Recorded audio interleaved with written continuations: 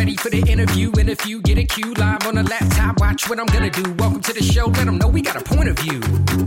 Hey, yo, let's have a combo. Say what you feel, be real, that's the motto. Real talk pronto, Dr. D, PhD, hit an intro. Hold up, wait, gotta be social. Network global, a home for the local. Gotta be social. Network global, a home for the local. Did you like that I was doing some jug playing during the intro? That was good. We're gonna like mimic the intro one day. Yeah. We're just gonna have like our own thing. A little choreography. Yeah, some choreography just to make it a little more fun, Yeah. Oh, live from Alabama. Simon. That's right. Yeah. And you live from the Airbnb. Live from the Airbnb. Next time we'll be live from Colorado. Isn't that crazy? Isn't that weird? Crazy. Yeah. What's your move date? What's your actual June 16th. move-in date? Soon, okay. June 16th. Yeah. We both have made big moves in our lives during this time. Yeah, we have. My son Moses is about to leave on his mission. Whoa. He'll be gone in 3 weeks. He'll be gone for 2 years. And where? Where is he going? If they allow him to stay that long. He's going to St. George, Utah. Oh, okay. Because Utah needs more Mormons. There's a shortage of Mormons in Utah. Yeah. They need a middleman. That's right. Oh man, it cracked me up. There's so much drama and everything surrounding it, but it's good. It's good. You know what's interesting? Before we jump into this Conan, the Barbarian, amazing movie. Yeah. People who listen to this, you're just gonna have to deal with the fact that Simon and I talk about religion and spirituality pretty much every time. Oh yeah, every time. Yeah. But man, I recently watched Shiny Happy People on Amazon Prime. It's about the Duggar family. And it was crazy. My wife Shannon just brought them up. Maybe she watched that too, because she just brought them up the other day. And I didn't. I never kept up with them to begin with. When she mentioned their name, I didn't know who she was talking about. Yeah, that's how out of the loop I am. They have like 20 kids type of thing. And the oldest son got convicted of, child pornography, the whole thing. Yeah. But then they take a really deep dive. Stuff. Yeah. He was molesting the sisters too in his family. Oh, man, crazy. Crazy. But then they took a deep dive into the religious, the quiverful movement that they had, and honestly, it was a cult. And they discussed the leader, and I was like, man, another strike for religion. It just keeps coming up, and man, it's rough because I always like talk to my wife about our conversation relating to religion. Mm-hmm. And it's always like, I love Simon, man, because we just have these raw conversations. We're all just trying to figure out like, what the hell is happening here? It's like, yeah. I mean, we are, because, nobody wants to be affiliated. Like no mainstream Christian wants to be affiliated with the rest of the cults. But then you have to sit there and look at the history of your own religion. And it doesn't matter. Yeah. I don't care what sect of Christianity you are. You have to look at the history of it, the true history of it, the real history of it. Yes. And be like, oh, crap. We've all done that stuff. I mean, as in all of our religious traditions have been involved in some stuff, man. Yeah. I mean, some stuff, man. And, coming from a Mormon background like I do, I mean, there's a lot of stuff. There's a lot to unpack there. There's definitely a lot to unpack. I mean, there's a lot to unpack there. And but, what's interesting is that, every religious person just has to be honest with themselves and say there's a lot to unpack everywhere. So before throwing the baby out with the bathwater, we still have to come to this realization. Okay, is religion doing us a service or a disservice? I had a long conversation with my brother last week, who just turned 50. So I called him the night before his birthday. It's kind of Yeah. a birthday call, and we had this long 3-hour conversation. A lot of it had to do with religion because he and I have gone in different ways. He's become more religious, as in more churchy, like Okay. really getting involved with the church and really believing what church leadership says. Whereas in my life, I've gone the opposite direction where I've decided I don't trust anyone. And anything, by the way, everyone. Simon trusts no one on anything. I have a different kind of confirmation bias where I'm biased against everything until I've been able to confirm it for myself. So,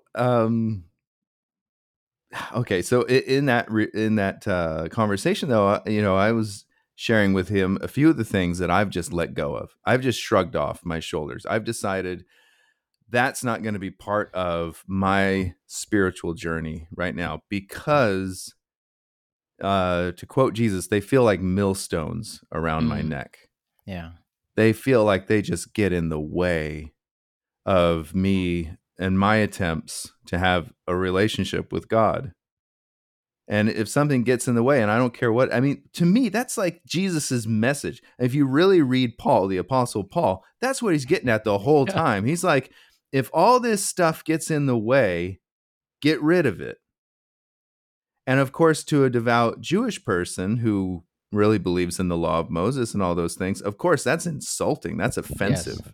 Yes. And I can, empathize with them and say, okay, but you have to do you, as a Jewish person who wants to stay kosher and do all the stuff. But as a Christian person, that is when you say anything that gets in the way of my personal relationship with God, I get rid of. Right. And I don't care what the leadership of the church tells me. Yes. Yes. I love this evolution with Simon. I feel like we're on a very similar path. That's why I was talking about you with this to my wife. And she's like, you guys are having very interesting conversations about this. I said, I just think we've had kind of ahead of the curve conversations about this. And that, listen, every time you see, it's like, okay, we were also watching the Hillsong documentary on Hulu. That was another big church scandal. The big mega church Hillsong that was really huge in let's say in the 2012, 2016, the pastor of the church. That's starting to ring a bell. Right. Okay. He was like a big celebrity pastor. Yeah. Carl Lentz. And come to find out, a lot of these big churches, they profess to be very progressive, very hip, kind of urban churches. But the beliefs underneath that system are extremely conservative, very hateful towards gay people, LGBTQ community, and espouse, complete submission and all these things. But on the outside, it looks like you're going to a rock concert and, this is cool, man. Have Kevin Durant's here, Justin Bieber's here. This is very progressive. But no one pushes them on the fact that it's actually a really progressive Pentecostal church that espouses very backwards ideas. And I'm like you. I've told my wife the same thing. If this gets in the way of my relationship, I'm not part of that. I'm not gonna allow myself to be a part of a church that espouses hatefulness towards people who are just different people. I'm like, if that's your thing, getting in the way of their journey. That's exactly right. If you espouse any kind of, that's the real tricky thing, because I think most every Christian church says our doors are open to everyone. I don't care what you are, LGBTQ plus, whatever it is. But then they still tell you from the pulpit that if you are a part of that community, you're not going to heaven. Yeah. But you can come to church. It's like, who wants to go to church and hear that they can't go to heaven? Come in here, get me some money, but you're not going. Exactly. Exactly. It's mind-boggling. And no matter what my personal beliefs might when it comes down to the nitty-gritty, and that's you know, why some. I told Shannon the other day, we were talking about somebody who has a child who's LGBTQ plus, you know, Yeah. but they have the parent of the child has stood by their conservative Christian views. And I looked at Shannon, I said, I don't know how you can do that. I don't know how a parent of a child can say, I'm trying to be like Jesus, but I think my child's not going to heaven because of who they are Yeah. and who they love Right. and who they think they are as a human being. So I told somebody just the other day, I said, you know, sometimes when I'm reading the New Testament and I'm reading the words of Jesus, I don't have any proof, you know, there's no historical proof to say Jesus really said this or he didn't say that. Right. But sometimes when Jesus is going apocalyptic, you know, I start to think, I don't know if Jesus ever said any of that stuff. Yeah. And I told this person, I said, but that might be my bias of wanting Jesus to be like Mr. Rogers. Right. Right. Yeah. That's my Jesus. Yeah. Mr. Rogers is the perfect example of a Jesus for me. Somebody who tells you, you are not wrong because of how you feel. Right. You're not wrong because of who you are. That's what makes you you. That's what makes you special. So that must be right about you. Yeah. If you can be yourself and not hurt anyone, you're good. Yeah. Doesn't it seem so simple? It seems really simple. It's not done, though. It's definitely not done. It's mostly not being presented that way. There's no Fred Rogers, like moderate, as Michelle always says, she's like, where's like the moderate Jesus people? I don't understand. Where is this like, why is this like extreme Jesus? Kick your ass, Jesus. Like, yeah. I mean, my own church has been going more and more moderate, and it has a long tradition of. I mean, actually, Mormonism began very progressive in a lot of ways, and then it became more conservative, and that is a leadership thing. Yeah, and we had some leadership for a time that was ultra conservative, super conservative, and I'm not trying to use conservative as a bad word. yeah. I'm saying this is somebody who was like what are they called? The John Lynch Foundation, that super right wing conspiracy theory conservatism, you know. But since then, the leadership has pushed the church to be more and more moderate, much to the chagrin of a lot of people who were big fans of that super conservative version of the church. How dare you? Yeah. Be moderate in your ideas. And I had a conversation with my father one time. He was in the hospital and he had just had a heart attack. Of all the times to have a religious debate with my father, I mean, it's terrible timing, but I did it anyway. Of course, because I'm me. I know. Because it's just you. Have we not learned anything? So I'm talking to my dad, and I just say, I tell him I think the church has changed and it will continue to change, and he's like, no, because when you're really religious, you want to believe that God doesn't change, and so therefore your religion doesn't really change. Your gospel doesn't really change. Just the times change, and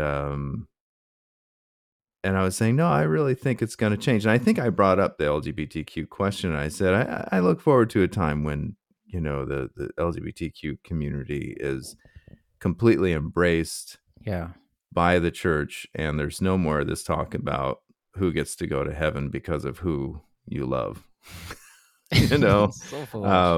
or how you identify. And my father, he he served as bishop of congregations and things like that, and he said, well, the church has become a lot more lenient. It used to, like, punish isn't the right word, but discipline. So the way the church would discipline would be to say you can't, if your sin is grievous enough, like maybe you can't participate in communion sacrament, those kind of things for a time. I mean, it's so silly. What are these There's rules? like 6 weeks, 6-week probation kind of thing. I hope you learned your lesson. It's like I don't see Jesus doing that anywhere. No. And I was just writing about this. I told you I was writing that book. Yeah. So I was just writing about Jesus and his his interaction with the mob who brings the woman who's taken in adultery. Right. Yeah. And he says, he who is without sin amongst you cast the first stone. Give you some spoilers, some of the ideas in my book. And I say, Jesus was inviting himself to cast the first stone because he's without sin. He's the only one there. Yeah. But he doesn't do it. That's the message here. That's the message, literally. He doesn't do it. And then when the woman, when everybody leaves, Jesus asks the woman, where are your accusers? Do none of them condemn you? And she says, no, none of them condemn you. And he says, neither do I condemn you. Yep. To me, that's God's credo. That's Jesus's whole purpose in his life, is to spread this message. Neither do I condemn you. Yes. So why in the world are we going around condemning people? Social media. And social media's fault. Watch these specials, you'll see. It's the crazy thing is just there's so much like vilification of humans, of other people. And it's just like, I don't like these but comments. It's just like, well, I love you, but, you're not living right, There's always a caveat. Why is there a caveat to this? Like, how about I just love you? I mean, like, it's just, it never ends at that. There's always, well, this is not the way it was intended to be. Yeah, you feel like there's almost like Jesus is saying, I love you, but if you don't read the fine print, then, there's all these clauses didn't come with batteries, right? Underneath. You didn't read all this legalese that I'm trying to tell people. I love you, but I love you, but I love you, but I love you. However, I love you, although, it's a conundrum, and I try to be one of those moderate people, but in a way that I'm not moderate, and is in the way that I want to and attempt to embrace that boundless, I guess, love. Yeah. To say, or it's just it just I mean, that's Jesus's whole mission. It's breaking down boundaries. Yeah. That sounds kind of cheesy, but I mean, that's really what he's doing. You go and you read all the sermons, and he breaks all the boundaries. When he dies on the cross, the veil of the temple is rent in two. That's right.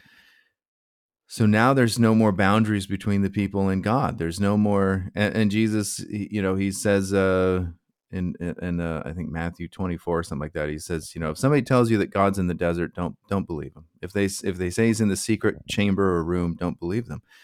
He's literally telling people, it's like, listen, God isn't at the temple. He's not in the Holy of Holies. Okay? If you want to find God, you have to do it. It's a personal thing. That's right. And God's not in a place. No place, no person is more sacred than you are. So you just have a relationship with God. Yeah. Right. So all these churches and all these teachings are trying to stand in the way of that. Right. They're trying to say, well, you can have a personal relationship with God, but first you have to change all this stuff. Jesus never tells anybody that. No. He never does. No. He just says, neither do I condemn you. These are people things. These are human things. It's always when people blame God for this and that, or they blame this, I'm like, well, no, that's like a you thing. Like, you did that. Yeah. Like, I know you want a scapegoat for terrible behavior or bad things happen. That's actually people. People do that. Like, Yeah. I want to add to that story real quick about the woman taken in adultery. There is yeah, no evidence, there's no proof that this woman has any idea who Jesus is, right, or that she believes in any of his teachings, or that she ever becomes a Christian. right. And Jesus tells her frankly, without any kind of interview, without asking her, are you gonna change your life now? Are you gonna follow me? Are you gonna do what I tell you? No, he doesn't do any of that stuff. He just says, neither do I condemn you. Yeah. Yeah. There wasn't a huge lecture about it. And like, what were you doing there? How come, this has been such a problem in your life? like, and then all the, especially like all the religious scholars and stuff, they're always testing Jesus. Always. They're always want him Yeah. to slip up.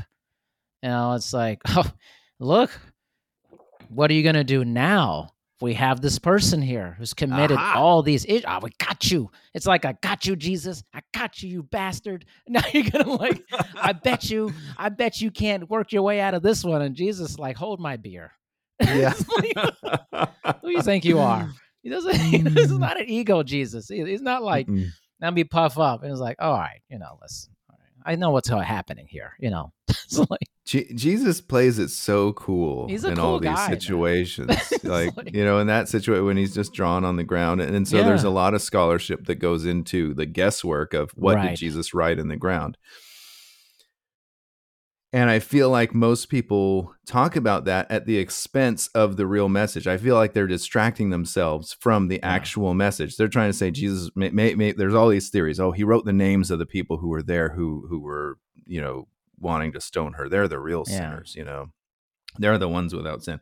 All this other, kind of mumbo jumbo. And it's just like, obviously the author didn't want you. The author of the story didn't think that what he wrote in the ground was important. Right. But if you want to go that way, according to Jewish tradition, the high priest at the temple would write the names of the person who had sinned and the sin in the dust of the temple. And the reason that you write in the dust is because it's not permanent and it's gonna go away. So if anything, Jesus wrote the name of the person and her sin in the dust of the temple. He just acted like the high priest would. Yeah. But that's not really very interesting. Yeah. But however, actually, here is one interesting part of that. Jesus, if that is what he does, if he is following tradition and he is doing that, then he is completely recognizing that this woman is guilty of the sin that they brought her in for. Right. And that's really important to once again emphasize, neither do I condemn you. Because once again, Jesus isn't saying this woman didn't do wrong. He's not saying that she wasn't, breaking the law according to the law of Moses. He just said, I don't condemn you for it. Yeah. Exactly. It's that simple. It's just the simplicity is what we struggle with. I think it's like, no, there has to be this other aspect. And I think like the current version of things is like, okay, well, a lot of people are becoming more hip to the idea. They don't want to have these crazy punitive legalistic versions of religion. So let's just make it look like it's like a really cool concert we're going to. Yeah. And let's make it feel like, oh, the pastor's wearing a leather jacket and his hair looks amazing. And, he's got on these fresh new Nike kicks. It's appeal to young people and stuff. But you dive deeper, it's really not an accurate telling of the story of Jesus, and certainly not an accurate lived experience of Jesus with people. No. And that's all I'm concerned about, honestly, the reality of Jesus's life and scripture and teachings. The rest of it, if it's in my way, like you, I'm like, yeah, it's not for me. Like, trying to get down to like the basics here. It's like we try to. This is the basic understanding of this. Why are we trying to make this like how to do quantum computing? I mean, it's like this is not the quantum computing of religion here. I mean, this is a very basic concept here. But that's what we do. We make things way more complicated than they actually do, and then we like to layer on a lot of rules with things, and then a lot of moral rules to try to keep people in check. It's like, no. And this is kind of my other thing too, is like, it's kind of this whole complex that says, hey, you're okay. But then like, listen, if we have a personal conversation, it's not okay, just so you know. But, when I'm out here, it's okay. And, we're going to celebrate recovery. That's like our big thing. We're going to celebrate recovery. Let's not talk about the value of other things, and that could be good. It's just like, I don't know. It's like I've been diving into it so deeply. I'm just like, man, there's a lot of walls up that are unnecessary. It's just unnecessary. And then you go back to Jesus and you hear him say, all these things like, blessed are the poor, blessed are the meek. Basically what he's doing is he's breaking down the walls between the rich and the poor, the haves and the have-nots, the sinners, the so-called sinners, and the so-called righteous. and he's saying those, he that is greatest among you is the servant, all these things. And it's like, why haven't we got that message yet? I mean, that is so basic. And it's like Parenthood 101. Yes. Because as a parent that you're, I guess you can say better than the child, but not I'm not even talking like moralistically or anything like that. I'm just saying you're smarter, you can do more, you're more able, but all you do is serve the child. Like your life as a parent is serving the child, and not condemning the child, not anything like that. I mean, I get so frustrated, and I end up going on social media and taking out my frustrations on the first idiot who posts something I don't like. Oh no, Simon! It doesn't happen very often. I love getting in arguments with other people. It just happened the other day. Somebody posted something about like the Pride Month and Target and all this BS, and I just went off on that person. Oh, what'd you say? Some of it was really specific. So what they had shared was like one of these really fake open letters, that people create and then they pass it around on social media. And this one, they were actually talking about one of the designers that Target had hired and were going to highlight in their lineup, and they used some satanic stuff in their image, some pentagrams and things like that. And one of their T-shirts that I think is a pretty popular one is one that says Satan supports pronouns. And I think that's a funny T-shirt. I think that's great. I mean, that's great social commentary right there.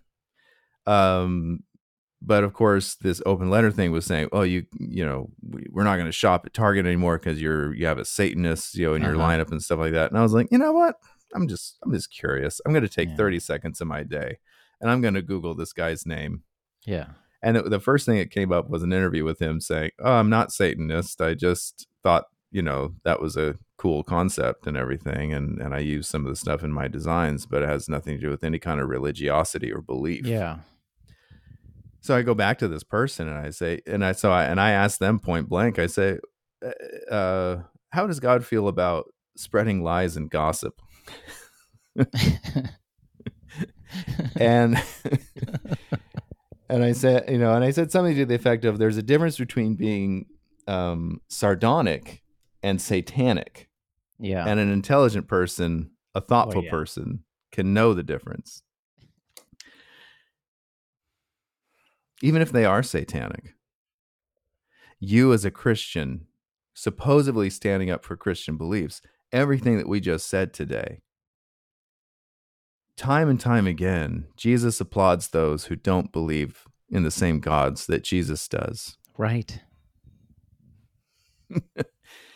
I mean, one of the most basic Christian messages of Paul, the apostle to the Gentiles, is basically like, if you guys believe you're better than the Jewish people, we get a lot of anti-Semitism out of that. Right. Well, it's a double-edged sword. It man. is a really. double-edged sword. Paul is like the biggest double-edged sword in the Bible. For sure. You know? Completely. I mean, His life and everything. I mean, come on. Yeah. Life is a double-edged sword. Yeah. And we can blame him for so many things, good and bad, you know, for the traditions of Christianity since then.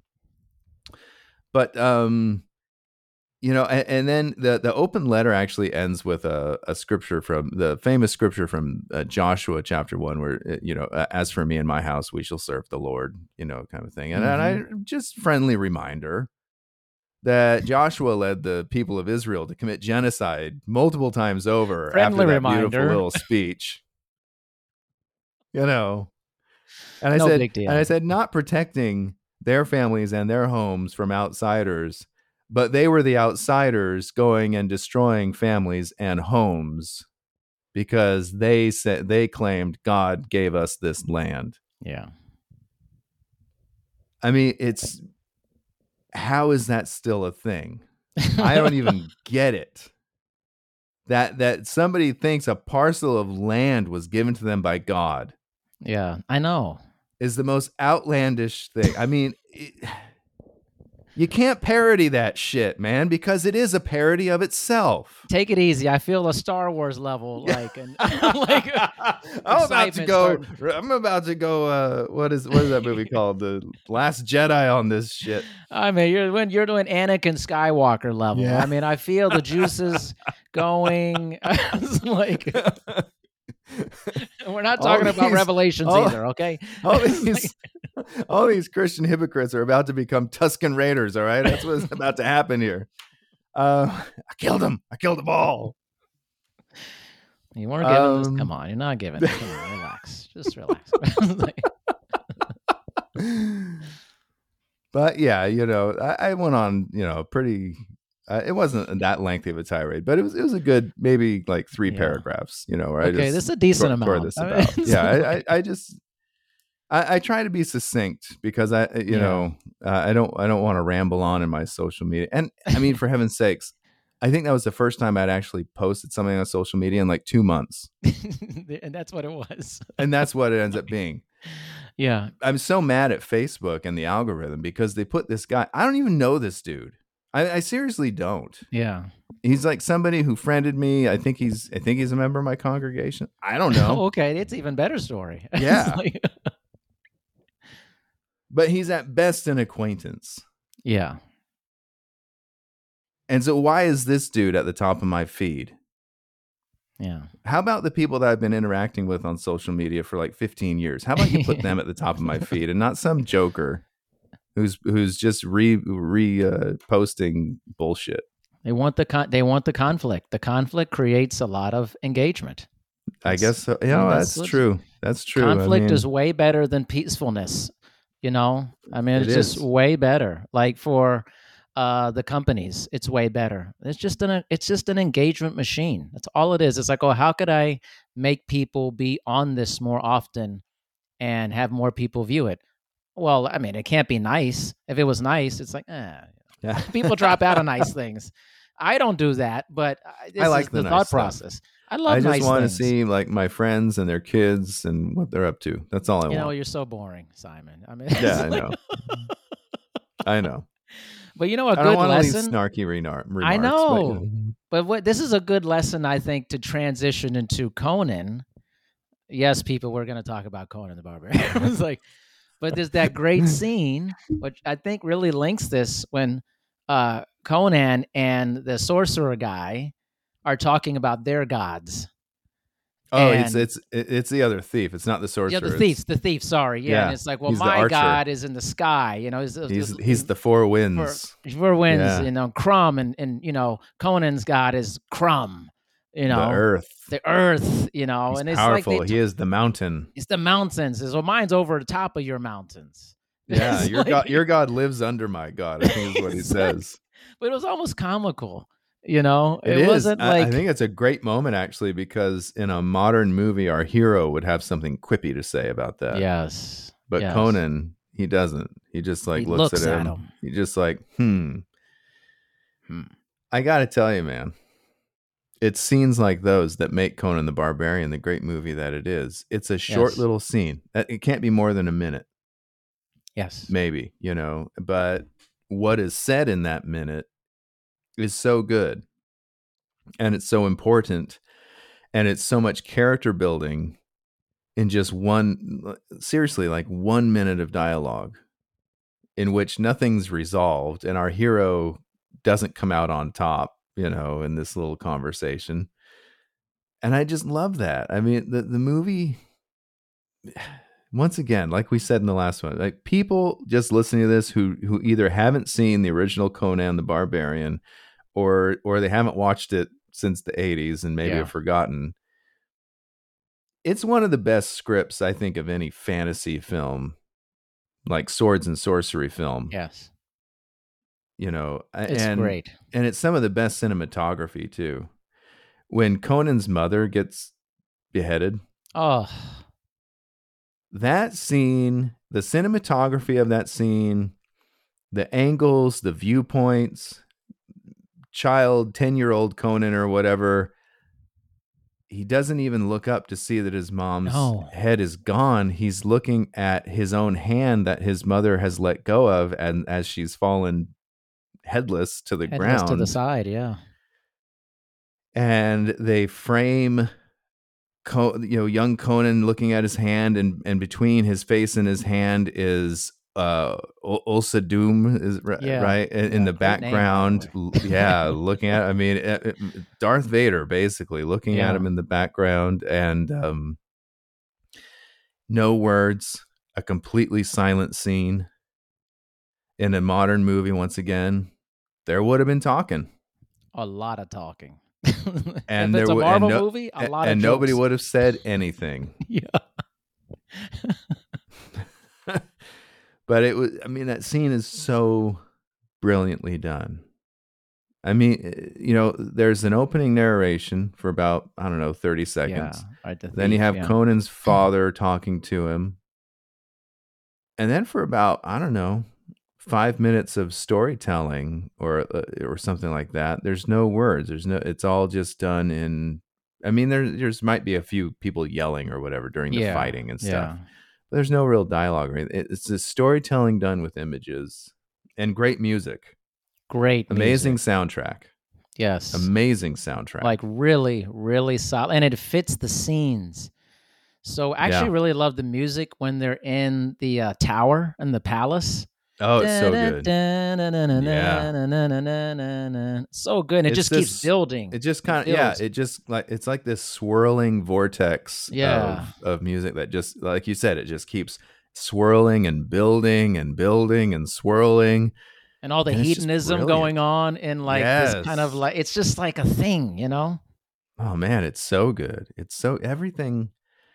I can't think of, I mean, other than a few special effects, I Yeah. can't think of anything really like weak about this movie. No. Can you think of anything to like No. harshly criticize? Like, oh, I don't know about that.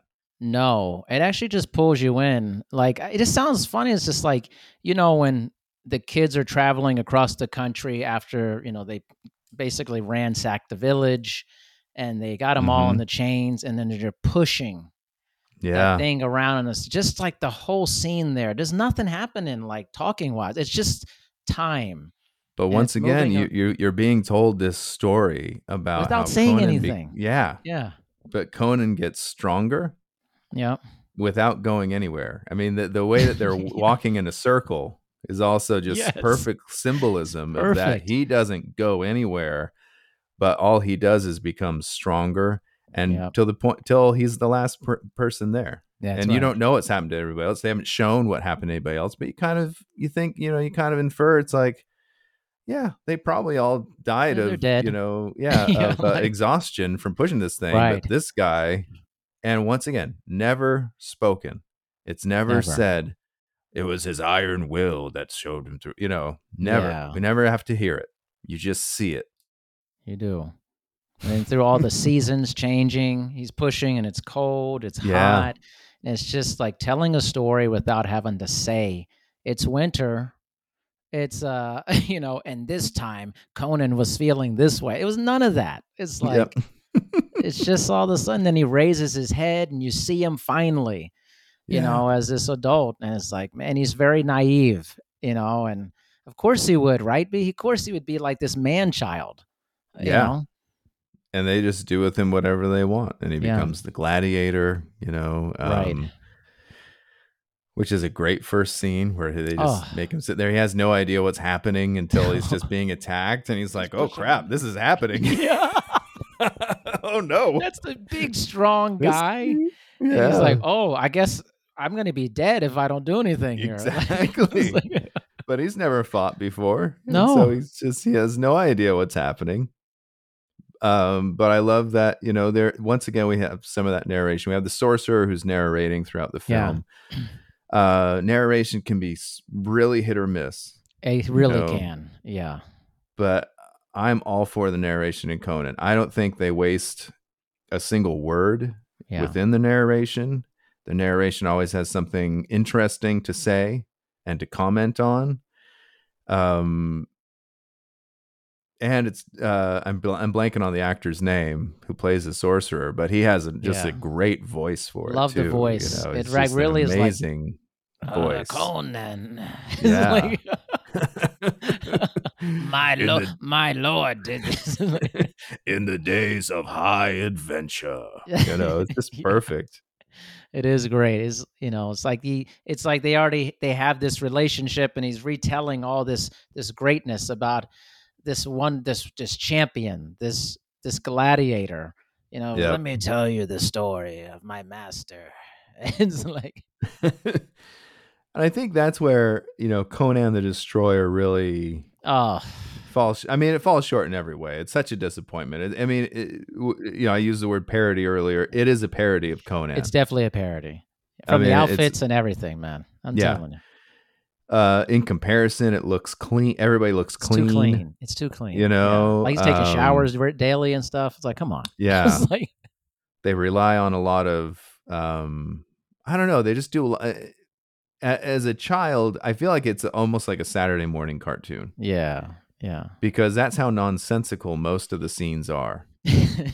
As a kid, I thought it was so cool when he fights the monster in the room of mirrors. Yeah. He fights the wizard.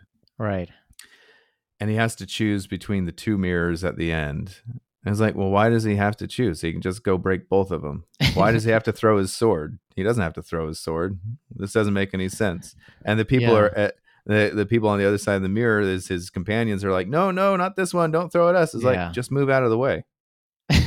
You guys, you're in like a big hallway. Just move. You don't have to stand there back there. Right. It's like nothing about it makes any sense whatsoever. I know. But the filmmakers want you to believe that Conan has to make this choice where to throw it. I mean, it's just like, it's such garbage. It is such garbage. And he's always doing like the extra moves with the sword that are very unnecessary. Yeah. Like he's always like, for no reason. Like it's no reason at all. Just like showing off. Like that's not a Conan thing. Like I don't know. It's just weird to me. No. If you watch the fight scenes in the first movie, there's maybe like two moves. Even when he's facing down a nemesis, there's like two moves, and that's it. That's it. Because once you get hit by one of those things, none of these guys are wearing armor. There's none of this bull crap that you can get cut and with this big sword, and you're gonna keep fighting. No, you get hit by that sword, you're down. You're down. You're down. You got a big gaping gash, and you're down. There's and a it doesn't hole matter in your how body. big and it doesn't matter how big and tough you are. You get hit, you're down. And I really like that about the first Conan movie. It's like Conan himself, he's not indestructible. They grab him and beat the crap out of him. He's not crucify him. Yeah, he's not Commando Arnold Schwarzenegger who gets tackled by 20 cops and throws him off his back. He's not. That is not this movie. And I feel like a lot of people, when they think of Arnold Schwarzenegger and they think of Conan the Barbarian, they think it's going to be that kind of movie, and it's not. Yeah. It's not at all. No. You could have. Arnold was perfect for Conan, Yes. but you could have cast somebody else who wasn't so big, Sure. who could have been. But I mean, if you want him to look like the comics, I mean, Sure. Arnold was just perfect. He was, yeah. And he doesn't Tulsa have. Doom, was a great character in it too, man. James Earl Jones, just when he was staring at people with those eyes. Oh, okay. Like, I wanted to bring that up. That's a great scene, right? And then the mythology of like they say he's 1,000 years old.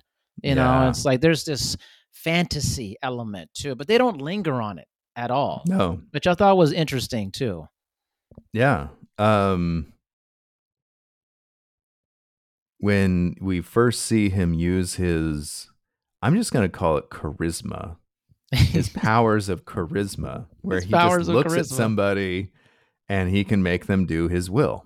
That's what you do to me, Simon, I think. Just look at me and then I just start, I'm but once again, the first time we see that is in that scene with Conan's mother. Yes. When he cuts her head off, but she's standing there with a sword, and people, nobody wants to be the one to go near her because they're like, yeah, you're probably going to get gashed by this woman who's protecting her son. She looks ferocious. She does. And he just walks up to her, and once again, in a modern movie, they would have done some kind of computer generated effect. They would have, you would have seen it happen. Somebody would have whispered what's happening to explain it. But no, in this movie, James Earl Jones is the special effect. Yes. His expression, the way he looks at her, the way that her face softens and her sword lowers, no words spoken, no special effects used. You get it. You know what's happening. You get it. And you don't see the sword slicing through her neck and stuff. No it's blood, actually just a real nothing. quick turn he makes. Yeah. It's very quick. And then all of a sudden. And the camera's tight. So you don't really see, the sword even go. You just see him turn. Yeah. But you know what happened. And of course you do see the head fall. But once again, you really just see the hair. You don't see her face. You don't see blood. You don't see anything like that. Masterful. I mean, it's very well done. Everything about that scene's perfect. Everything about it. James Earl Jones in this movie is perfect. He's perfectly cast, just like Arnold was. Yeah. Really, I think all the characters in here were really well done. The leading lady, Valeria. Yeah. She's not a great actress. Let's just put it nicely. She's not a great actress. But she does a good job. Yeah, it wasn't terrible. I thought it was okay. Yeah. Yeah. I'm just saying she's not an actress who's going to go on and do a lot of any serious, other film work. But she was athletic.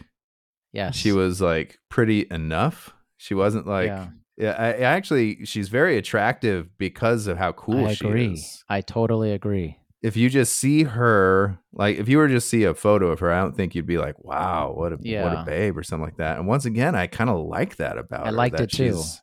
She's a bit more plain than you would expect from a leading woman. In something where you're supposed to be like, I don't know, the sexy fantasy girls, whatever. Honestly, these are rough times they're living in. It looks like medieval-ish times. There can't be that many hot people. During the time, it's like a rough time.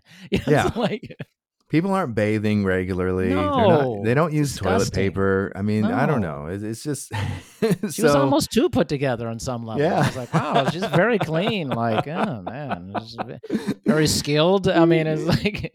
But that's the thing. Like, she's not invincible, but she's awesome. Yeah. Like she holds her own with Conan, I mean, she's kind of the leader of their group, even though Conan is kind of the leader, but she's kind of the leader really. Right. And the way she just cuts through people and everything, once again, it's like, it's believable the way she does it. Yeah. If she were to like hand-to-hand combat Conan, or somebody as big as he is, and she were to like do a bunch of like the flippy twirl stuff, and a modern movie would have her do the thing where all the girls do this, where they get up on the shoulders and do a leg lock and flip the guy and then over. they flip him over. I mean, it's like standard girl hero 101 move right there in the 2000s. But she never does any of that kind of BS crap, she just cuts people up with her sword. It's like, well, yeah, put a sword in her hand, and she's got enough skill, and she can do whatever she wants. No, it's true. But she's awesome. She's brave, and she's courageous, and she and the other guy save Conan's life, and they have that weird scene. And some of this movie's pretty weird. They have that weird scene where they're just like holding on to him while the devils or whatever, the demons are trying to take him away. It's like, okay, that looks a little bad. I mean, it looks pretty bad. Yeah, but like, that's what I'm saying. I get what they're trying to do. Like, that's the fantasy, the kind of the supernatural element. Yeah. And there's always that in there. And then I like kind of her attitude. She's like, "What, you want to live forever?" Like, that's kind of her mantra. You want to live forever? Like, there's like an honor in dying well. And that whole thing, like being courageous, almost like, oh, you just want to die of old age. Like, it's good. I always thought that was very interesting to me, Yeah, it's a great line. And when she comes back as like, she's almost like a Valhalla. Yeah, that's right. Spectre who comes back and kind of watches his back in one of the times. And, which is kind of an answer to Conan's prayer, which is something I definitely wanted to touch on. The one time he prays, and he had made it clear before that he's never prayed before. Right. He believes in a God, but he doesn't pray to it. Yeah. And in a way, I think it's a really good, and this will sound weird because what we're normally talking about when we talk our criticisms about modern Christianity is people being too zealous. The zealots. Yeah. Conan's definitely not a zealot. But the point I'm making is that he believes in Crom. He wants his God to be the best God, and he's disappointed when his God is not the best God. But he doesn't really take it seriously. No. Throughout his life. And that's the parallel I want to make, is that I don't think modern Christians take their religion seriously. I just don't. Yeah. And you want your God to be the best God. You want Jesus to be a certain way, but you don't take your religion seriously enough to go and investigate and read and study and do all this stuff to find out and to question. Just question. Is your God really like that? Is Jesus really like that? Yes. Did Jesus actually say any of that stuff that people want to claim he said? Right. And without asking and being honest about it, then you're not taking it seriously. Right. So I think most Christianity is a joke. Let's just say it. Let's just put it out there. And the way Conan does it, he basically tries to like, hey, he makes this prayer and is like, if it doesn't work out, the hell with you. Know, it's like, he says, if you don't want to help, the hell with you. Yeah. It's like, okay, there's a limit to this. It's like he put it on terms. It's like, so, I've caused controversy in the past by saying, I know, right? And I think we've actually talked about it, if I remember, by saying I would prefer a Jesus who didn't perform miracles. Yeah. Have we ever talked about that? I remember it, but not deeply, honestly. Yeah. And people are like, but why? I mean, the miracles are so important. It proves that it doesn't. It doesn't prove anything. Yeah. There's tons of people who've healed and performed miracles and performed in all kinds of mythologies throughout the entire world. Yeah. Jesus is not special in any way, shape, or form in that regard that he performs miracles. And so I would have preferred a Jesus who just taught and stood by his teachings. And because he's not killed for the miracles, he's not crucified for performing miracles. That's none of that is the reason why he's put to death. So I would have preferred just a Jesus who just teaches, stands by his teachings, and is willing to die for what he believes is to be true. That's the Jesus that I would prefer. And here's the other side of that, because here's another reason. It's like a Jesus who performs miracles. Well, why didn't he perform the miracle when I needed it? Yeah. I had faith. I believed. Where were you? Right. And frankly, that's kind of my attitude. My attitude is really a lot like Conan's sometimes, where I'm just like, you know what? I put all this time and faith and everything into you, and if you're not going to be here when I need you, then to hell with you. Right. I don't need a God of miracles who doesn't perform the miracle when I need the miracle. I mean, that just, and people will say, "Oh, he's smarter than you. He knows more. His ways are higher than yours." It's like, that's a cop out. Okay. It's a big cop out. There's horrors being performed all over the world. For people sure. who need miracles, people who are suffering, dying, and to cop out and say, "Oh, well, God is just wiser and he helps when." No, he's just not helping. Yeah. So come up with a better reason than that. So all that to say, I would prefer a Jesus who never performed miracles. I had a controversy. I've stirred up controversy. I'm like, man, I don't. Is that true? I mean, it's like, no, you never do that. You know what's funny? It's a controversy because it's a take that is just not prevalent among people, because a lot of people just don't. They do the Arnold thing in the movie. They just kind of go, yeah, this is my God. Okay, all right. The God that was given to me by my parents or the people who raised me or authority figures. And they go, okay, but they never really take it serious. And then when you're confronted with something that, is kind of a barrier to having the first relationship, it's just flim flam, kind of out there reasoning for why, like very over the top, generalized reason that makes has no intelligent discussion related to it. So, well, you don't want to confront the reality of it. I mean, just say that. I don't know. I can't explain that. Just say that. I don't know. Like, yeah, just say I don't know why God doesn't do me. I mean, that's okay. Yeah. Like,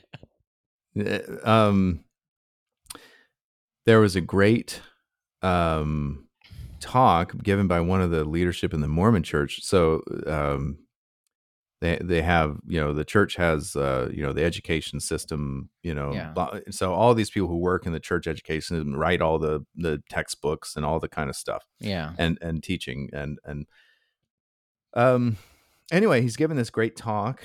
And it's important that's to the educational system of the church, because this guy, his name is Elder Ballard. He's one of the 12 apostles, the main leadership of the church. And he's saying to the educational system leadership that he says, we have failed our young people.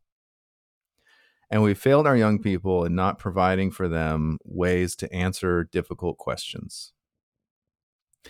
And he said something that I thought was so needed and so profound, and I just want to go around and just like go to every Mormon chapel and just shout it in their communion and sacrament meetings, where he says, a testimony is not an answer to a difficult question.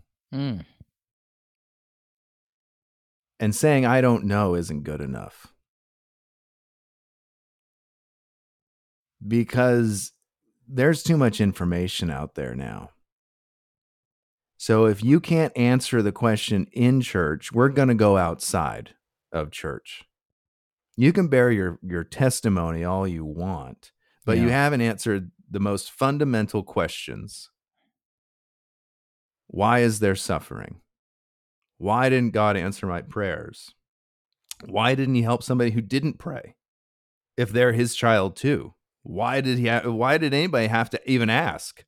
If one of my children needs help, they don't have to ask for my help. I volunteer it. Yeah.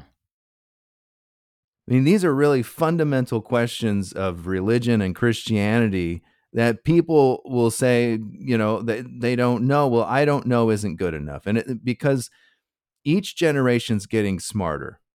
They're more hip. Yeah. And they have more information than we ever did when we were growing up.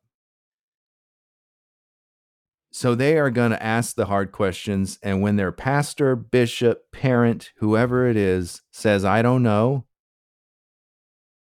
they're not going to stick around. That's true. That is totally true. if you want parents, pastors, whoever, if you want your congregation, your children, whoever it is, to stick around, because we all know attendance is way down, Way down. way down. Way down. It's because you're either a mega church who's too busy with the rock band, who doesn't answer any questions, or you're probably on the other side of the scale. You're too fundamental. That's and you're right. just and so you're not daring to ask the questions because the questions go beyond the fundamentalist capacity to even ponder.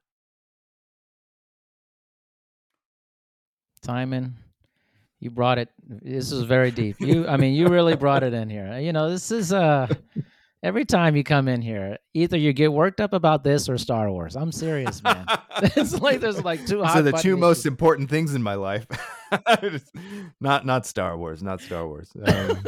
Star Wars is really getting ripped apart, man. The prequels just get Simon really going.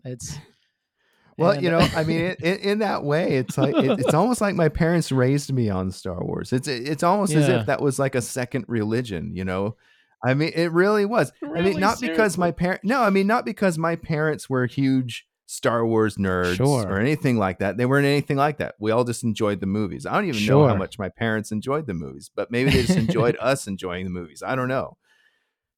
But the point of that is that I spent so much time watching, playing, pretending, thinking about Star Wars as a young kid up until probably about age 8, 10, something like that. That it really was like it was like a foundational building block of my youth that was just as influential as religion was, even though I didn't worship Star Wars.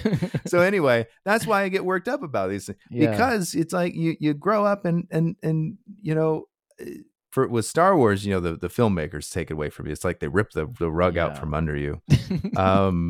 And in church, it's all the bad traditions, ignorance, and oftentimes straight up lies. You find out about. You find out about it, and you're just like, oh man, what do I do now? Yeah. What do I do? It can no longer exist in its current state. I think that's a part of it, because I agree with that. People, especially younger people in today's younger generation, they want answers, damn it. And if it doesn't make sense, or at least if you're not explaining it in a way that sounds like, okay, I understand how you got to this point, and it's intelligible, it's like, I'm done. I'm not into this, and this kind of this dinosaur mentality is pervasive for a lot of people. Or I'm going to do a hot take. I'm going to do, Simon, I'm sick of you taking all the hot takes. All right. Hit me. I mean, the reality of this is, my personal opinion is, there's just so much of it is just mimics a cult. It just does. It's just, there's so much cultish behavior in a Christian church. I hate to say it. It just is. So that's why I think it's very difficult for me to find a home, because every time I dive deeper, I answer questions like, this isn't doing it for me. This isn't doing it for me. That's not doing it for me. And I mean, I do have a place that, I watch the messages on a regular basis. And it's like one of the only places I've ever experienced that was actually like, okay, this makes a lot of sense to me. But I think just a lot of it is just so cultish. And like, we have to get rid of that element of it. And I think it's just cults, just even like in going back to Conan, Tulsa Doom's thing was a cult. It was literally a cult. Like, it's what it was. It's like, and the thousands of members of his cult were generally speaking, probably weren't bad people. Right. We saw what happened at the end when he dies. Everybody just leaves. It's like, oh, I guess. Yeah. Well, they're like, I guess he wasn't immortal.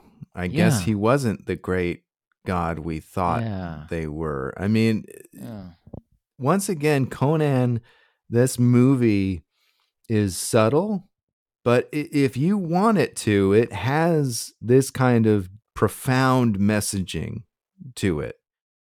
Yeah. Where, I mean, it's a serpent cult. Conan has literally cut off the head of the serpent. Right.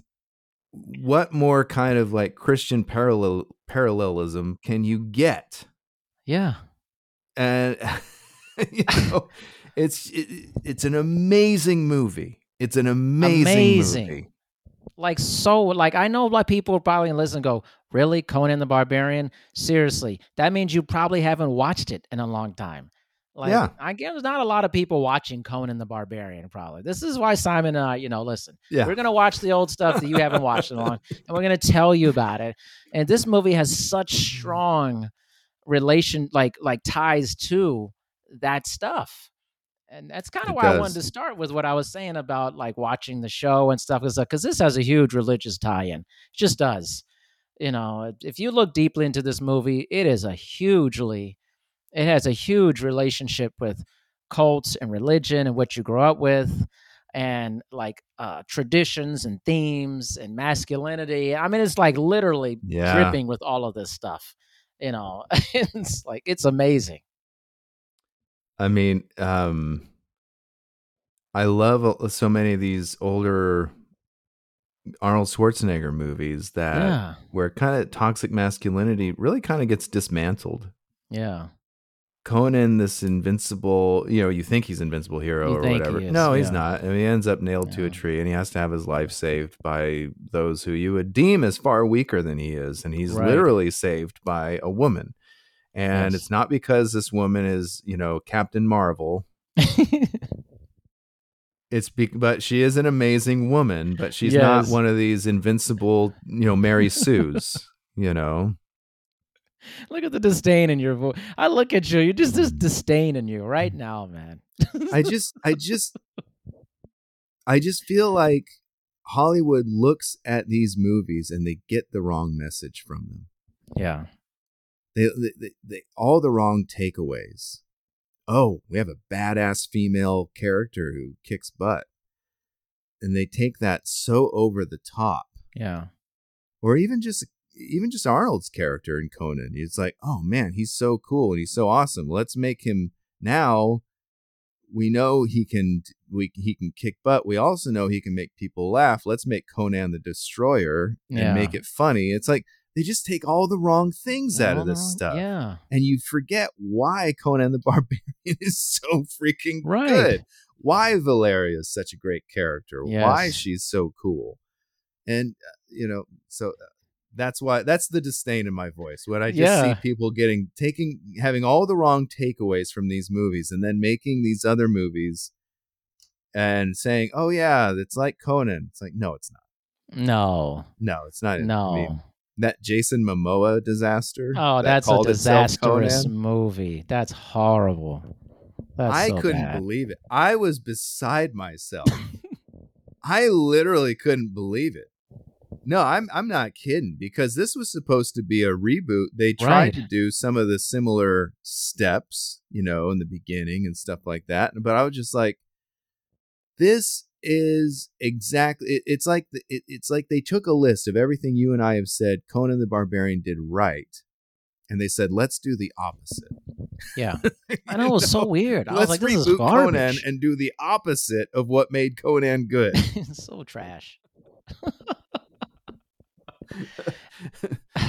I liked your take though, the cultism take. Shannon and I have actually talked about that a lot recently. Shannon had this profound moment where she put cult and culture. She realized that cult was the root word of culture. And she was sharing that with me, and we were talking about that, and I was like, no, that is a very profound statement, because when we talk about church culture, what are we talking about? Exactly.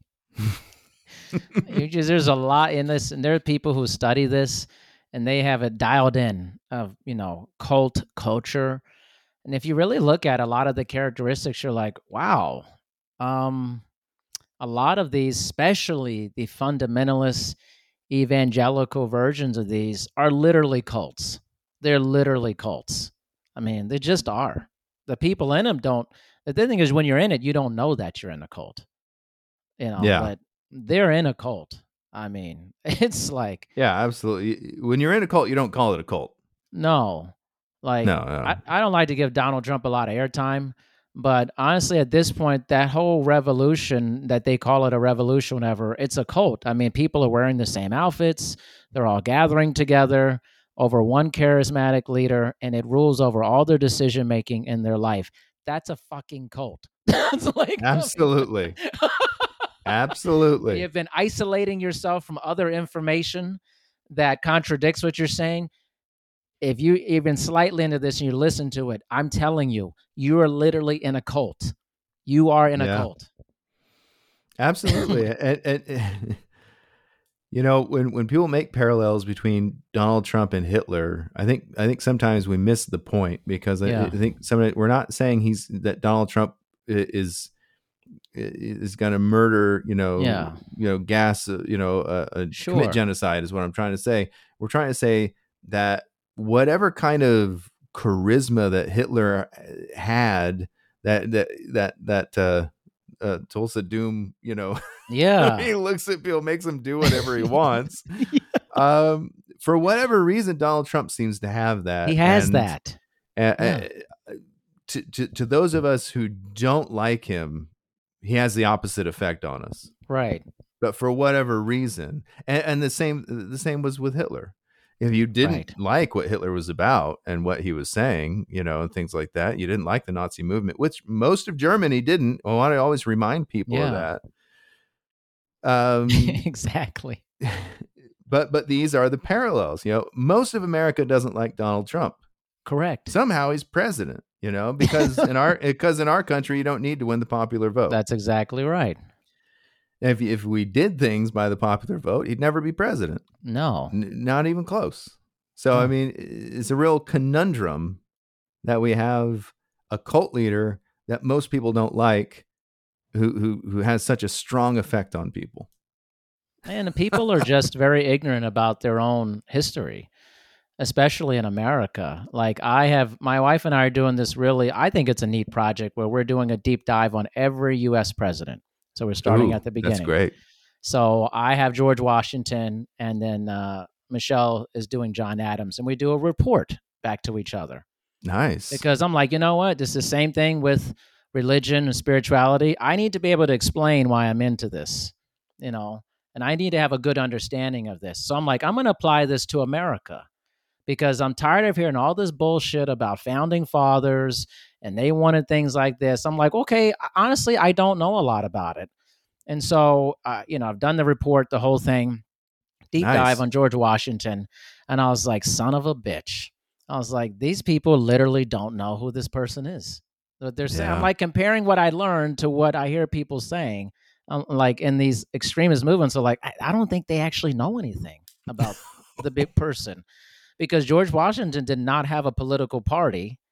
He hated political devices. Parties. He denounced it, because in his farewell address, he said, don't create political parties. Don't do this. He said 3 things that will bring down this nation would be regionalism, partisanship, and foreign affairs. Yep. This was the beginning. And a person who actually did not want to become the president, was very hesitant. He just wanted to go back to Mount Vernon and spend his days there. The whole thing. That's the perfect president. Rice's the great president who was not really wanting to do it, didn't want to be famous for it, but realized he had a responsibility. Exactly. With that. He realized that this experiment was going to fail if he didn't. And they all, even though they were all like pissing at each other, and even the people on different sides, they said, no, Washington has to be the president. Yeah. No, this won't work without this person doing it. And he literally despised political parties. I was like, how ironic. Right? If you ask somebody randomly in the street, it was like, founding fathers, I'm like, do you know the original founding father was not into this idea that you're spouting? Oh, it's not true. No, it's very true. I was like, you can thank Jefferson for one side of this equation.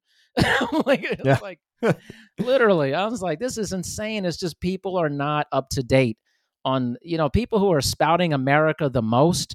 I love America. I'll put a boot in your ass. Know the least about America. You know who knows the most about America? I'm getting upset right now. You know who knows the most about America? Immigrants know the most about America. They have know to the take a most about test. that's right. It's like they know the most about America. Most Americans know nothing about America. The history, it's crazy. Like Once again, it goes back. There's a perfect parallel to religion, because it's like, yeah, you're a zealot for your religion, for your country, but you don't take it seriously. there you You go. don't know anything about it.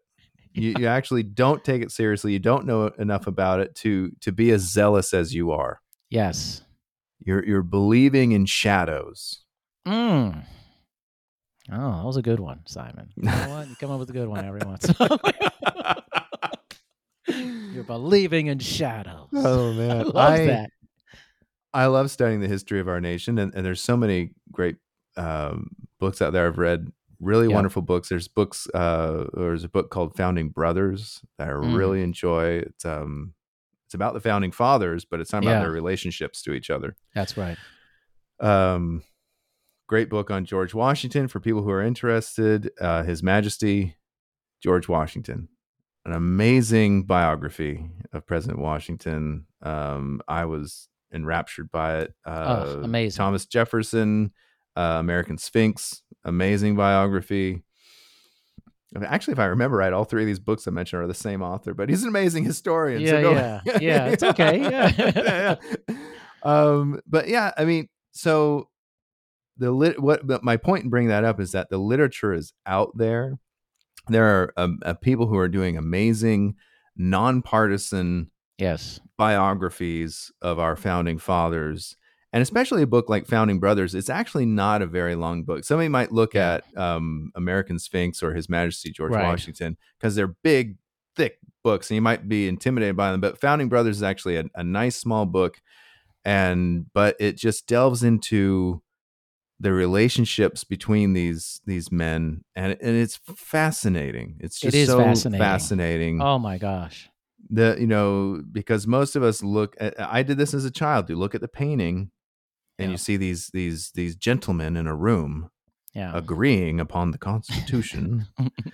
And they're just geniuses, and they're basically demigods, and they all agreed, and they all got along, and they all had this one purpose. And you grow up and you're like, oh no, these guys were very individual. They had very different perspectives on what America should be. Yep. For a lot of them, they'd look at America today and they'd say, oh yeah, this is pretty good.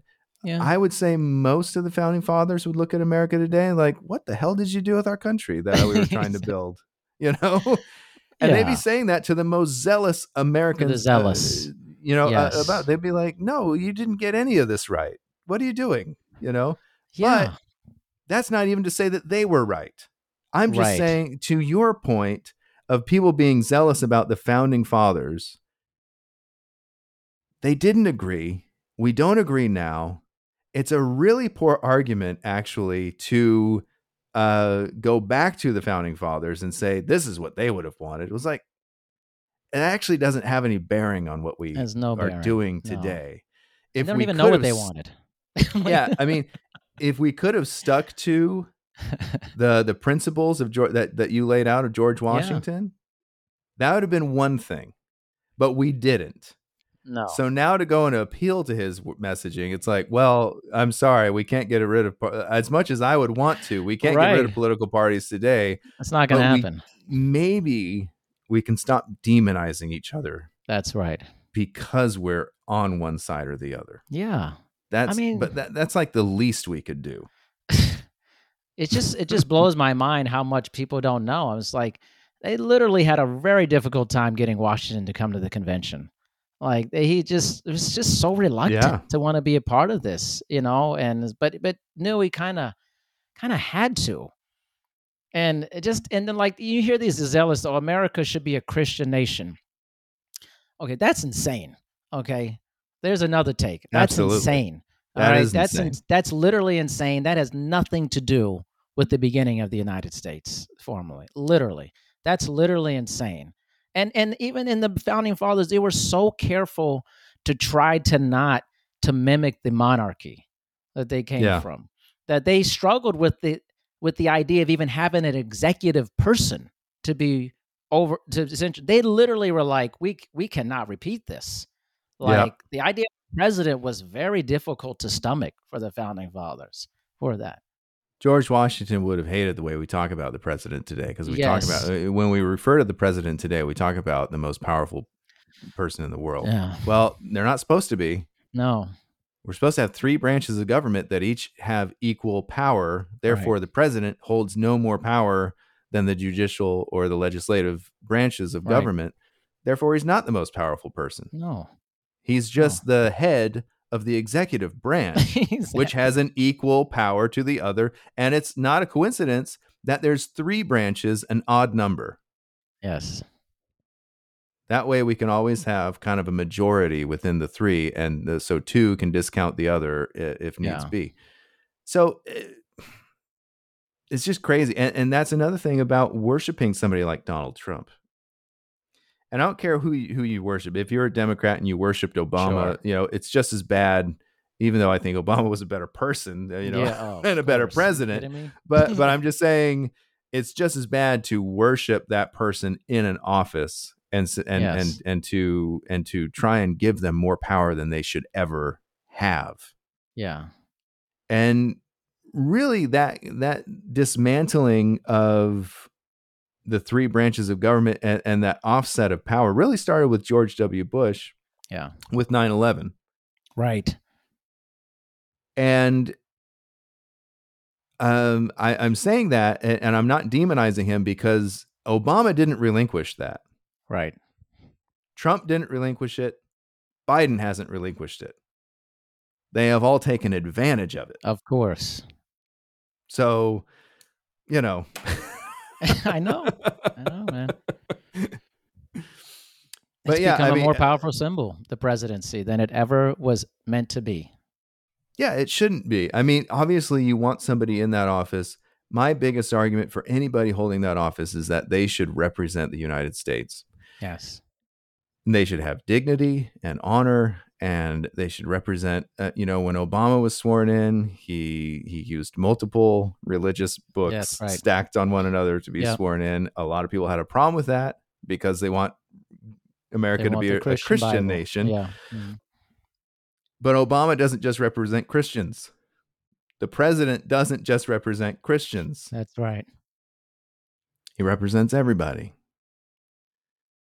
So I thought it was Jesus, a profound. Yeah. How dare you, sir? How dare you be too simple about this? Yeah. No, it's more complicated than that. In my little book, I actually talk about how Jesus tells us to swear not. He says, swear not by heaven or by earth or by the city of Jerusalem, because, nor by the hair on your own head, because you have no control over any of those things. Therefore, don't swear by them. And so he would look at us today and he would see us, swearing on a Bible and things like that and be like, what the exactly. Come on, people. I was really clear about this. I'm really clear about these things. Yeah, it's so simple, guys. But you have, why do we do that? Well, because Christianity, Christians thought, we need to make them swear on a Bible. That's the only way to know if they're telling the truth. It's like, what? You think a liar? You think somebody who's intending to lie is going to care that they swore on the Bible? You put that there. Now I must. You must tell the truth. I can't lie anymore. I cannot tell a lie. No. I did kill them. Oh, no. It's the most ridiculous, stupid thing. And to do it for public office, to me, is offensive. And I think Jesus would find it very offensive as well. Yes. Just to have to swear on a religious symbol in a nation that does not, or should not at least, revere one religion above another. Because totally agree. The division of church and state, all that stuff, and people just throw it out the window and nope, got to swear on the Bible. Like, there's no law that you get sworn in. It has to be the Bible, Christian Bible. It's like, it's literally, I saw this actually on a show. Is like on a show, and they're just, one guy was like, I hate that they should not be swearing on like this Bible and that. And the guy was like, there's no law against like, it has like, or that it has to be the Christian Bible. He was like, what? He was like, you just chose that because that's what represents you, but there's no law. And this, again, he didn't know what he was talking about. Didn't know anything. Yeah. Didn't know anything. The most zealous people actually don't know anything. That's why when somebody's like, Simon, I'm like this with everything. If somebody's constantly flaunting how much money they have and other stuff, they probably don't actually have it. Like Yeah. they actually they stole it probably. They got it from, because people I know, I've worked with incredible amounts of wealthy people in my life. They don't want anybody to know they're wealthy. They do not want that. No, That's not no. their thing. If you have That's a why I great don't own relationship, yeah. if you No, have I a was just great gonna say that's why I relationship, you don't own a never. pickup truck. Yeah. Right. If you have an amazing relationship, you don't always spend time talking about how amazing it is online constantly. It's probably not that good. It's Yeah. like, very healthy relationships I've seen, they don't have to tell everyone they're amazing. It's like, No, it's yeah, yeah. crazy. There's all It's this like, pressure. I feel like on social media to, make sure you talk about your relationships and stuff like that. And it's just like, eh, you know, not I'll, really. I'd I'll be rather talking about tell. your relationship next week with your, Yeah, next couple of weeks with your wife. Don't worry, I'll take care of that for you. that's right. That's right. You guys are chit chatting. We're gonna chat about her new thing, and I guess I can't talk about '80s movies, so I'm gonna have to You're not keep that, allowed. You're choke not that down allowed. my throat here. I mean, I tried to show her Conan the Barbarian. oh no. And within the first 5 minutes of the film, she's on her phone. No, don't say And that. I'm just like, just forget it. Just forget it. She's like, well, they're fighting. Tell me, and so I lost interest. And I was like, you can't even just take that somebody's going to fight for a couple of minutes. I told you, this is a great movie. And she knew that she's, and she even brought it up. She said, this always happens. She never wants to watch like a Western or something like that, because she doesn't think she's going to be interested in it. Yeah. And of course, there's tons of bad Westerns out there that aren't interesting. Sure. But the ones that I've tried to show her that I actually know that they're good going into them, she's always like, wow, that was amazing. It's like, yeah, because genre doesn't matter. Yeah. Storytelling, craft, those things matter. Yeah. But a no for Conan the Barbarian. There was a no. Well, I mean, I was just like, if you're not going to pay attention, there's no point.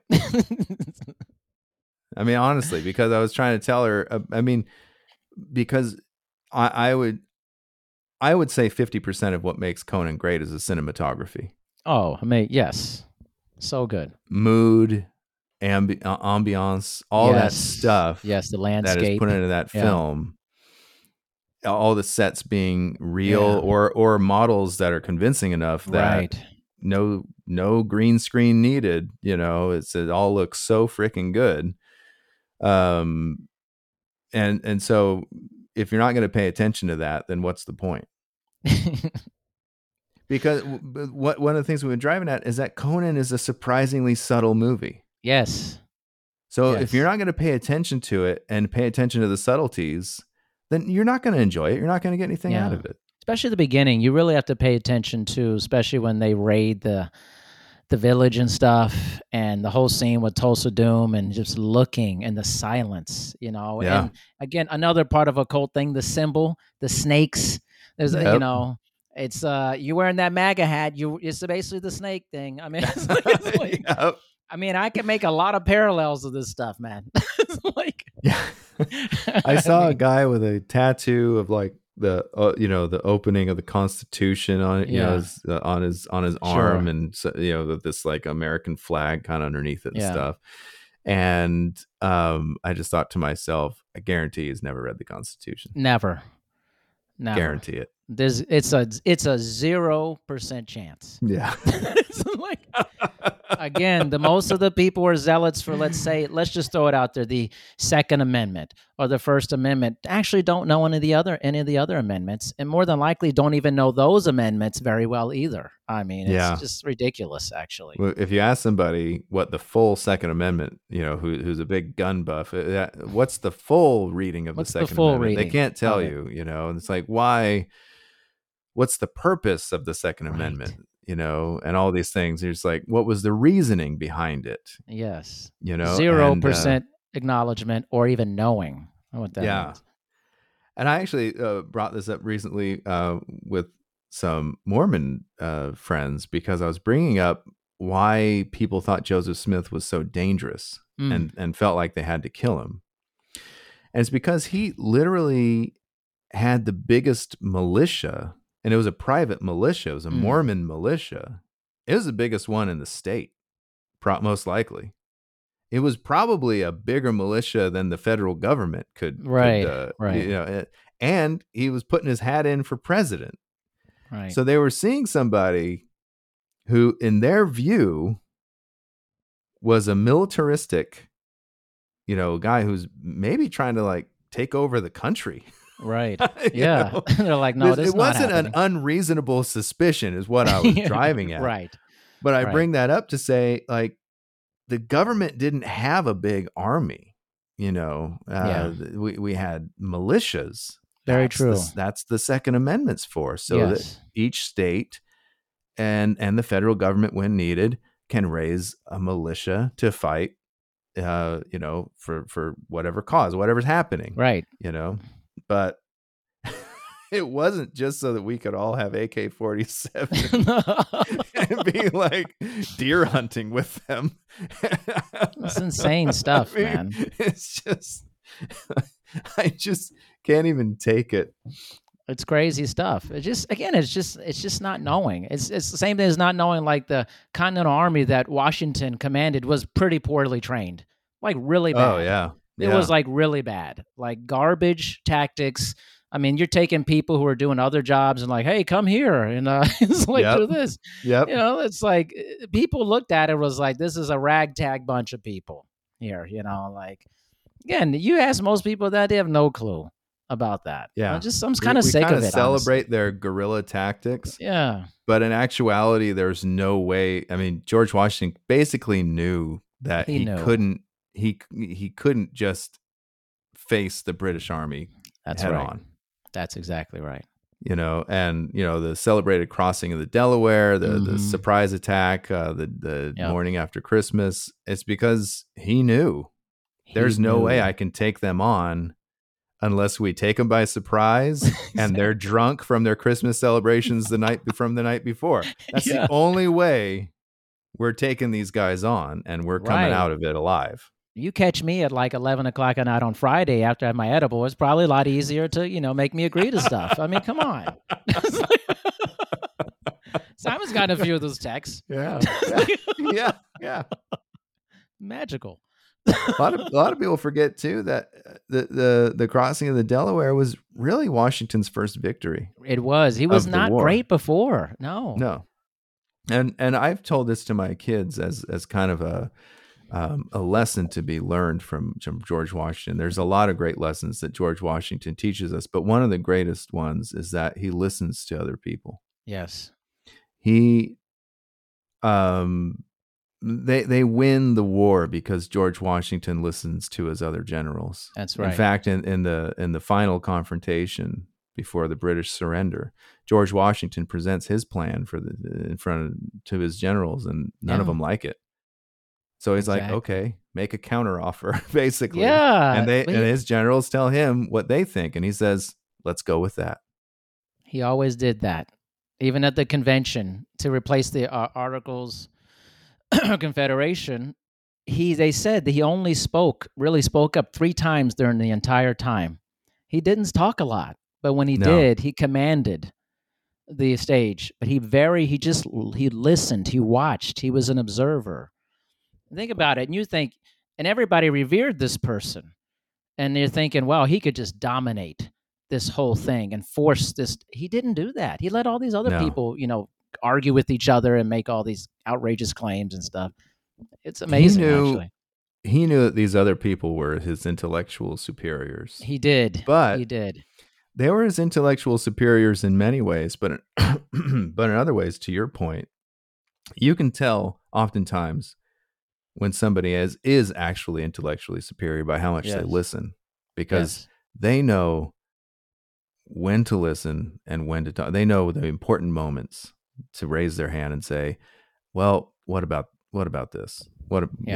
And George Washington was one of those people, it seems.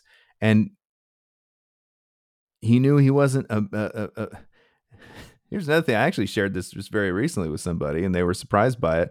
I said, you know why George Washington was the first president of the United States? And they said, why? I said, because he couldn't get an officer commission in the British Army.